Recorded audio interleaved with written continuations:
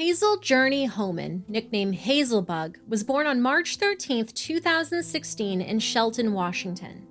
Her mother, Medora Peterson, was just 17 years old at the time of her birth. Her father, Brandon Homan, was 26. Brandon called Hazel his miracle baby. She was born purple and blue via emergency C-section, but doctors were able to get her breathing. Hazel was a sweet little girl with long brown hair and big brown eyes that looked even bigger behind her round eyeglasses. Her family said she lit up the room. She loves to dance and sing the song Baby Shark. She also loved chicken nuggets and the movie Moana. Hazel was adored by her family. Even though she was young, Hazel was described as kind and caring. She would try to comfort anyone who seemed sad and crawl up onto their lap and hum. She would ask, "You okay?" anytime she heard someone cough or sneeze. Hazel's parents lived with Medora's family when she was first born, but eventually moved to an apartment on Queen Street in Bellingham, Washington, located almost 2 hours north of Seattle. However, both parents struggled with addiction, and Brandon had a past history of trouble with the law. It wouldn't be long until both parents found themselves in hot water. On November 2nd, 2017, a concerned family member called the police. Allegedly, the couple was arguing and Brandon had given Medora a black eye. The family member was particularly concerned because Hazel, who was only 19 months old at the time, was in the apartment. When police arrived, Brandon wouldn't let them in and wouldn't let Medora leave. Because of this, a hostage negotiator had to be called to the scene. After a 5-hour standoff, police arrested Brandon, who was charged with 4th-degree assault. Police placed Hazel in protective custody and called the Washington State DCYF, who decided Hazel wouldn't be safe with her parents, understandably. Brandon's mother, Tammy, and her husband, Dale Mortensen, agreed to care for their granddaughter at their home in Olympia. According to family members, the grandparents were told they had to sign the paperwork or they wouldn't be allowed to take Hazel home. Their agreement meant that DCYF had complete control over when and how the little girl was returned to her parents. Although Hazel was in the custody of her grandparents, she was still ward of the state. Hazel's teeth were rotten and she had cold sores on her mouth. She often woke up with night terrors. Tammy and Dale would stay up all night offering comfort to the scared little girl. They took her to the doctor and the dentist. Hazel was loved and supported by her entire extended family. For 1 year and 7 months, she thrived in her grandparents' care. To regain custody of Hazel, Brandon and Medora needed to make a lot of changes. First, they needed to stay away from one another, and a no-contact order was put in place. Despite this, Medora kept seeing Brandon even though the order had been established for her safety. In addition, they both needed treatment for substance abuse problems. Department policy also required that they complete parenting classes and mental health counseling. Medora struggled to comply. She didn't go to her appointments. She started a program that included parenting classes, but quit after 1 week. She missed her scheduled visitation to see Hazel. Even though DCYF arranged and paid for her to travel to Olympia and back, Medora could not be bothered. Around the fall of 2018, she moved back to Iowa to live with her mother. She made no further contact with DCYF. Brandon didn't do much better. He tried to fight Hazel's removal, but he really didn't have a leg to stand on. Because of his actions, he had put her in the middle of a 5-hour standoff, and he refused to participate in any of the required programs. He also could not manage to stay out of trouble. In March of 2018, he was charged with disorderly conduct, displaying a weapon, and 4th-degree assault. In April, he started communicating with DCYF and the court-appointed special advocate. Brandon agreed to start doing what he needed to do in order to get his daughter back. In May, he asked if his girlfriend, Cammie Dixon, could visit Hazel with him. DCYF ran a background check, and in the past, Cammie had legal troubles of her own. In 2012, she was convicted of theft and trespassing. In 2017, she was convicted of witness tampering. Much like Brandon, she also had struggled with drug addiction. Because of her history, DCYF made her participate in several programs. They also wanted her to get a job. Once the department was satisfied, she was allowed with supervised visitation, along with Brandon. Even though she had her own apartment about 15 minutes away in Bellingham, she still considered herself part of Brandon's household. In July, the charges against Brandon were dropped because Medora would not cooperate with police. In the following months, Brandon did some of what DCYF asked him to do, but not everything. At a meeting in December, they said he hadn't made consistent and measurable progress the previous year. After that meeting, his behavior changed. He got a full-time job and a place to live.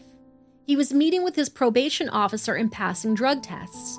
In turn, he asked to spend more time with Hazel.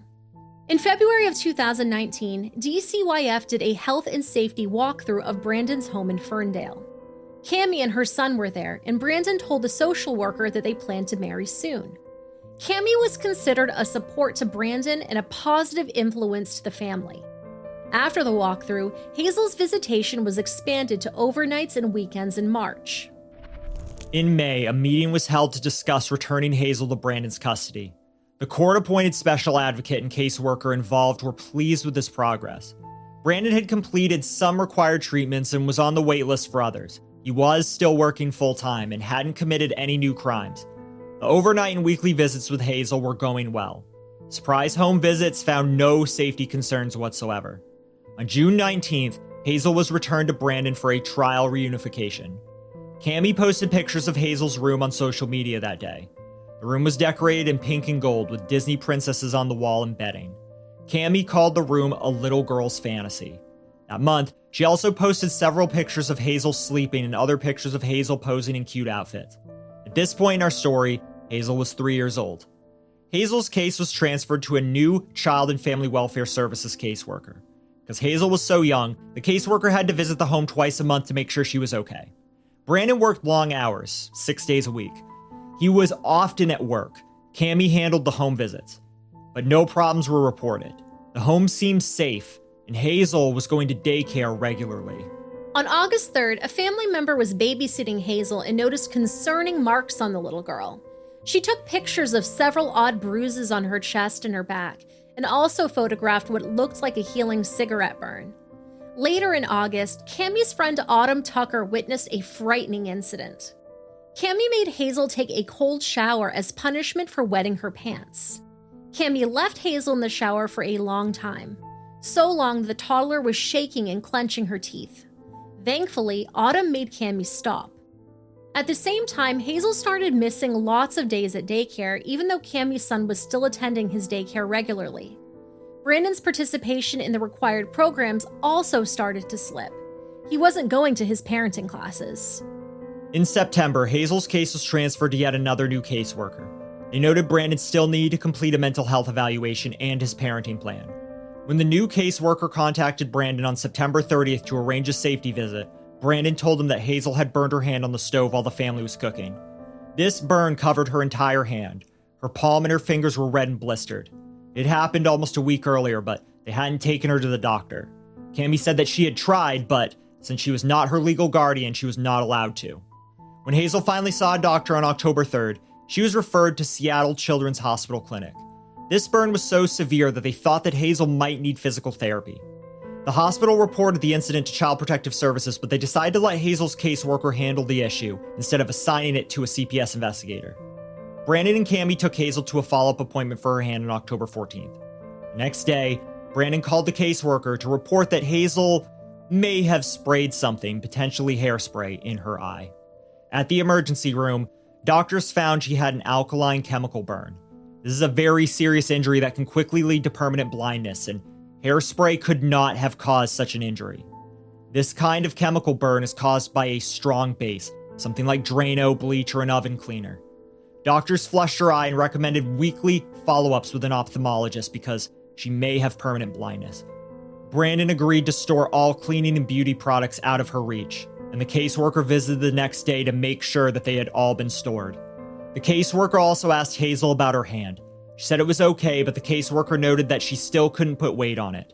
There was no discussion of her eye injury beyond confirming a follow-up visit scheduled for October 23rd. On October 31st, Cammie posted a Halloween picture on social media. She was dressed up as Cruella de Vil. Brandon was Jasper, one of Cruella's henchmen, and the kids were dressed as small, spotted Dalmatians. On November 13th, Brandon had a health and safety visit. He reported using new shampoo because Hazel's hair was thinning. Thinning hair sometimes can be an indication of CA, but the caseworker did not examine Hazel's hair or scalp. However, the caseworker did tell Brandon he was not in good standing for the court case coming up in December. He still hadn't gotten his required mental health evaluation. He still wasn't going to the required parenting classes. Brandon claimed that he was going to a parenting class the next day, and he had scheduled his mental health evaluation for November 21st. He said Hazel was supposed to be going back into full-time daycare on November 27th. The next day, he missed another parenting class. On November 27th, Hazel did not go back to full-time daycare. Instead, Cammie left Brandon's home in Ferndale around 8:15 a.m. and took Hazel to her apartment in Bellingham. Later that morning, Cammie called 911 and told them Hazel had choked on food and was not breathing. Cammie did not have a phone, so in order to make this call, she carried Hazel to a neighbor's apartment and used their phone. When paramedics arrived, Hazel was naked, wet, and unresponsive. She was rushed to St. Joseph's Hospital with a temperature of only 86 degrees, where she was immediately treated for hypothermia. Doctors also noted multiple bruises and a cigarette burn on her body. After further examination, the medical staff realized Hazel had a brain bleed. She was airlifted to Harborview Medical Center. Hazel was diagnosed with an anoxic brain injury and a bilateral subdural hemorrhage. That meant she had bleeding in both sides of her brain and a complete lack of oxygen. She showed no signs of choking. After 2 brain death assessments, Hazel was pronounced dead on November 30th, 2019. She was kept on life support until December 4th to keep her organs alive for donation. Her heart, kidney, and liver were able to help 3 families, one for each year of her short life. Cammie was arrested on December 5th, 2019. Her bond was set for $1 million. On December 13th, she was charged with homicide by abuse and second-degree homicide. The trial began in April of 2022 and lasted for 95 days. During the trial, prosecutors said Cammie was Hazel's primary caretaker for the last 6 months of her life. They said Cammie kept Hazel isolated from family, friends, and daycare in order to hide her bruises and injuries. Cammie's friend Autumn testified to an incident that occurred when she was babysitting. Hazel had an accident and had soiled her pants, and she texted Cammie to ask how she should handle it. Cammie was extremely angry and accused the 3-year-old of soiling her pants on purpose. She texted, "She's trying to beef with me, and she knows it will piss me off." On June 7th, Brandon testified. He wept on the stand while watching videos of Hazel and Cammie. He said Hazel never showed pain, distress, or irritation, except for the incidents with her hand and eye. He said he was unaware of her extensive injuries. Prosecutors asked him about the bruises that occurred on November 20th. He admitted Cammie texted him about the bruises, but did not report the bruising to CPS. Overall, it didn't seem like Brandon really felt like his girlfriend was capable of harming his daughter. This is a tragic situation, and I hurt more than anyone.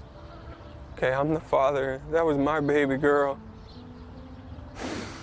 And I want answers too, but don't place blame. At trial, Cammie testified that she loved Hazel and talked about happier times, like taking Hazel and her son to the trampoline zone. She also described 2 times that Hazel fell down concrete stairs at the apartment building. She blamed Hazel's multiple injuries on the second fall, which Cammie said happened in November.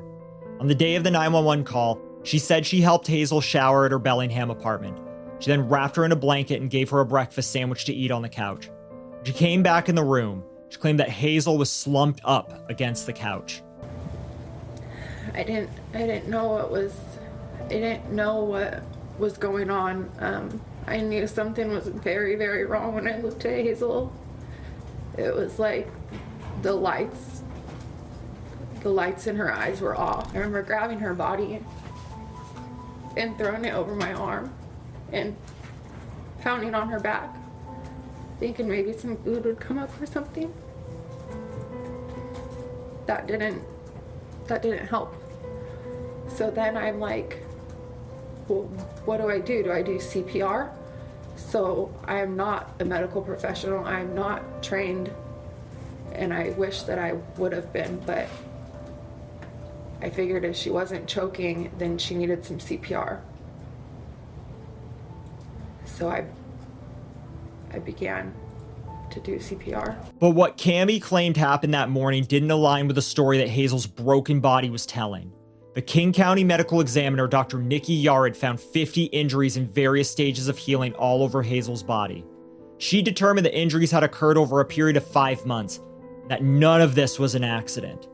Dr. Yared found bruises on Hazel's chin, body, neck, chest, and groin. She had head wounds, a broken leg, a broken knee, a broken hip, a broken arm, a broken finger, and fractures in her spine. Her cause of death was blunt force trauma to the head, trauma consistent with shaken baby syndrome. In closing arguments, Eric Sigmar, the Whatcom County deputy prosecutor, said, quote, "The defense would have you believe that the head trauma is just a coincidence. The multiple bruises, just a coincidence. 50 blows, just a coincidence. Multiple fractures, just a coincidence. Hand burn, just a coincidence. Serious chemical alkaline burn, just a coincidence. Bruising noticed by Hazel's cousin, just a coincidence.